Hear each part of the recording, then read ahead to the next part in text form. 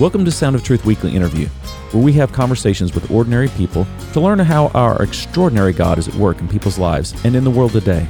I'm your host, Brett Morani, and I'm excited you've joined us. If you've been listening to Sound of Truth for a while now, you might know that we've been doing these weekly interviews, and oftentimes we have guests from out of town, even from out of state, even here recently from out of the country.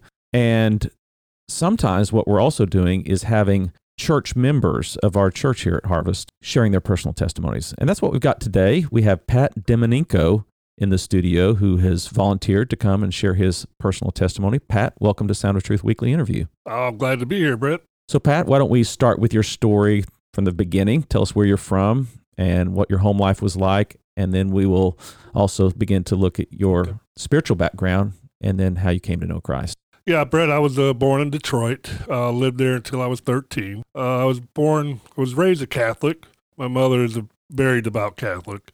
My father didn't go to church much, but, he just didn't go. But he was Russian Orthodox, and he transferred over to Catholic, probably mostly so he could marry my mother.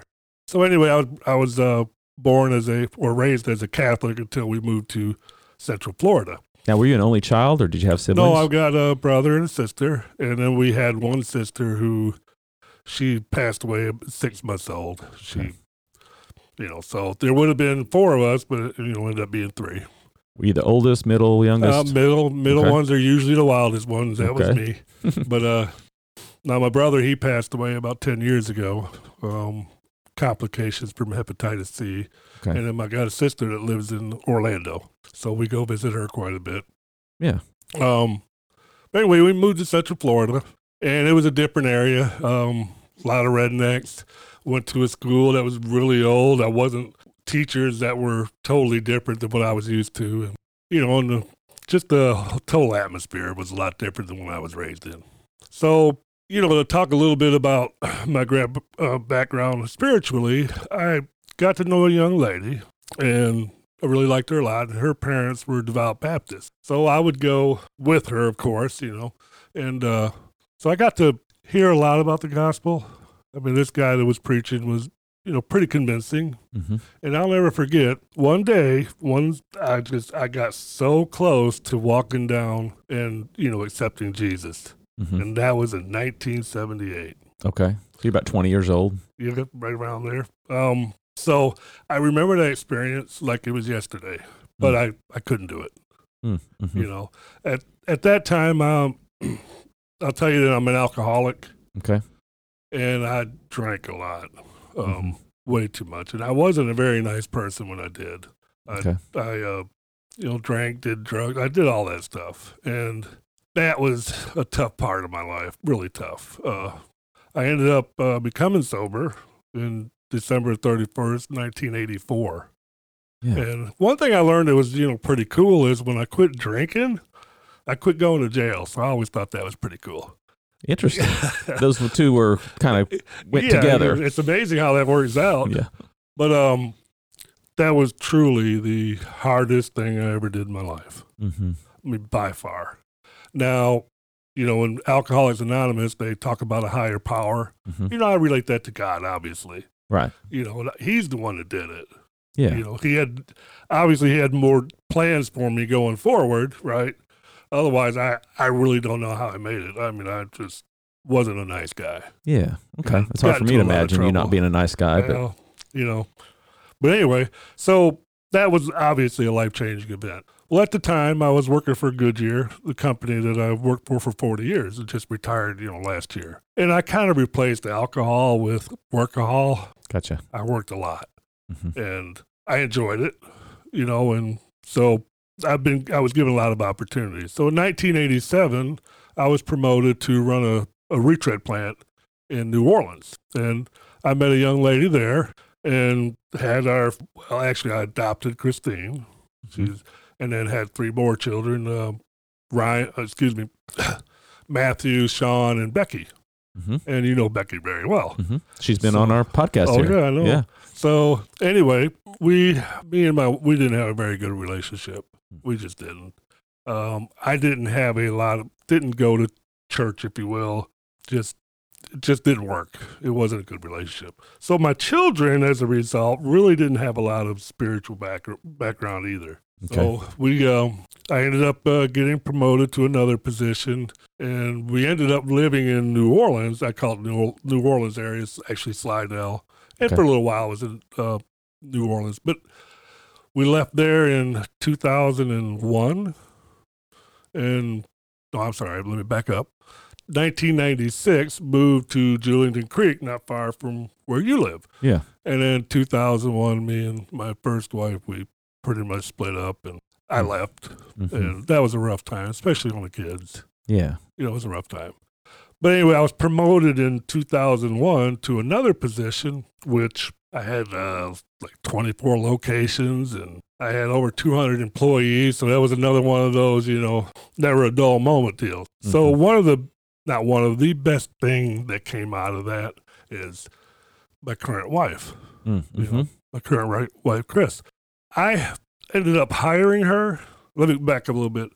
She was working at a location for Goodyear, and I was the region manager over it, but we sold the business. So the first time I ever met her, I was selling her store. So I always tell people the first time I ever met her, I sold her. But anyway, so I noticed, boy, she was the hardest working one there. I mean, very hard working. She didn't care that I was there. She was pretty much running the place, even though she was a service manager. So long story short, we sold the place. I kind of looked at her and said, if you ever need a job, just call me. But the people that bought the company, I wasn't able to offer her a job as part of the agreement. So about three or 4 months goes by. But anyway, my right-hand man got a hold of her and said, hey, he'll give you a job if you want it. And I told him, I said, well, I can't do it. And so I ended up calling let me back up. I interviewed my wife, and I ended up calling the dealer and said, hey, listen, she wants to come work for me, but I know, part of the agreement between you and Goodyear was I wouldn't do that. He says, well, go ahead and I'll pretend like I'm mad. I said, okay, no problem. So I hired her, and very impressive. She did an awesome job, and one thing led to another, and we ended up getting together. Yeah. And then in 2005, she ended up moving to Jacksonville. Okay. Now we lived together for, a number of years until 2009. Of course, I, had to divorce my first wife. So me and her just, we've been obviously best of friends, and she's, probably the best thing that ever happened to me, other than, being saved. Yeah. So fast forward from there till, let's get to your story on coming to Christ. Well, you and Chris weren't involved in church at all. No, not. In fact, my wife was, she was like, I don't want anything to do with it. Her mother's a devout Christian, and she would, always try to, talk to her about it. She wouldn't want anything to do with it. Now, my wife got into a bad place. Okay. And, she was struggling, and she talked to a guy that, and you saw his, at my retirement party, he did. Yeah. Anyway, she got to knowing him and talking to him. Really great guy. And, she'd call him and say, hey, listen, this is just too, this is just tough. And so the next thing I know, she's saved. And I'm looking at her like, okay. Didn't really think a lot of it, if you want to know the truth. Yeah. So now, had you visited Harvest at this point? No, other than I think Becky was baptized, so I visited that during that time period.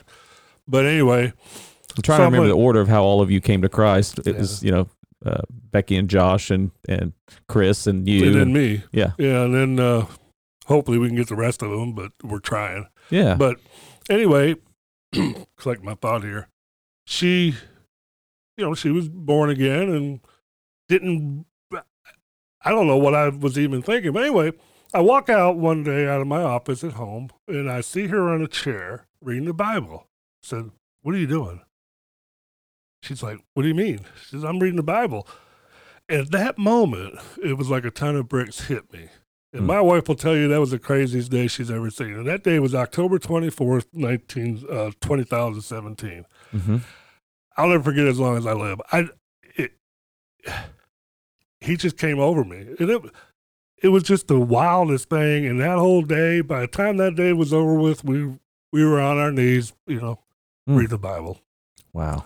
Now, the most one of the most awesome things, obviously being saved, but what immediately happened, immediately, I quit cussing. Yeah. For me, that was, it was just instantaneous. I was terrible when it comes to that. It just literally, boom. Wow. To this day, obviously, hopefully. Yeah, it's just like he baptized your tongue immediately. He did. Yeah. He absolutely did. Just exchanged your tongue for a new one right out of the gates. And it's just been a total change in my life. And, obviously, we're new creatures when we become saved. Yeah. So now that's the greatest day, the day you become saved. But now, Chris was new to the faith. Oh, yeah. I remember, I think I'm not sure she came to Becky's baptism. I don't remember. I just okay, yeah. Was that like the first time she had come into a church building? Part of her story is that she would never step foot. No, she wouldn't. In a worship service or a church building setting or anything like that. Other than for funerals. Yeah. But otherwise, just she was, and then. Oh no, she wouldn't. So do you remember how long it was between her conversion and your conversion? It was from April till October. Yeah. So about 6 months. Mm-hmm. And was she praying for you to be saved at this point? Has she shared that with you, or? No, she may have been, but she wasn't sharing that. Yeah. My wife's very, when it comes to the feelings and all that, she inward. Okay. So, for her, she was doing, reading and actually talking to her mother about it and all that stuff. And I was just like, okay. Whatever. I don't know. Just that day, it was just unbelievable. She could tell you more about that day than I can. She just thought I was crazy. But as it turns out, the best thing that ever happened. Yeah. So, so we were both saved, which I think, which is awesome because I think it's a whole lot easier, obviously, in a household with both the husband or wife. Mm-hmm. You know what I mean? And so it turned out that way. So that day you saw her reading her Bible and it just hit you like a ton of bricks. And when you say that, was it conviction of sin and like, I've got to change, or just this is the truth and I know it, I've got to surrender to it? What do you mean by that? It hit you like a ton of bricks. Let me back up just a little bit. Yeah. In my lifetime, I know there's a God, because he helped me with the alcohol. Mm-hmm. I told you the story about being in that church, that I come, the hair on the back of my neck stood up.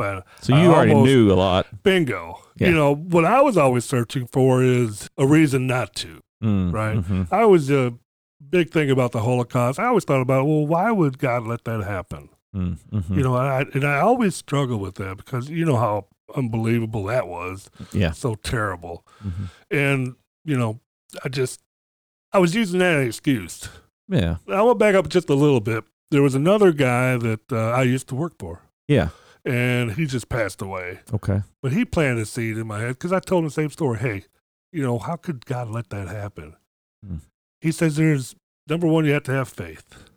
Mm-hmm. God has a plan. So I kind of looked at him like, okay. Yeah. But that was a few years back. And anyway, so. But that made a difference in your mindset a little bit and got you thinking. It was slowly. Yeah. One more step there in the process. Right. So, but I think everybody in their heart of hearts, they know that this is the God. Truth. Yeah. Absolutely. And I was, it took me 59 years, Brett, to get here. But for you, that was a day where it's like the white flag went up and you knew this is the way and I've got to step into it. That's an awesome way to say it. Yeah. Awesome. Well, brother, thank you so much for sharing your testimony. It's good to see you grow in Christ and see how you've grown in the Word and become active in the body of Christ here and gotten involved with this life group that you're a big part of. So yeah, and I appreciate what you do. I mean, the life groups, Mike does an awesome job of, the life groups, and I absolutely enjoy when you're preaching. Thank you. I mean, I think it's awesome. I appreciate that. Yep. All right. Thanks for coming in, Pat. Oh, no problem. Thank you, Brett. God bless. Thanks for listening to this episode of Sound of Truth. If you enjoyed it, please rate and review it. Also, tell your friends about it. Thanks. Music is by Canon and is used by permission. Sound of Truth podcast is produced in collaboration with Harvest Jacksonville and is copyrighted by Brett A. Murani, 2022.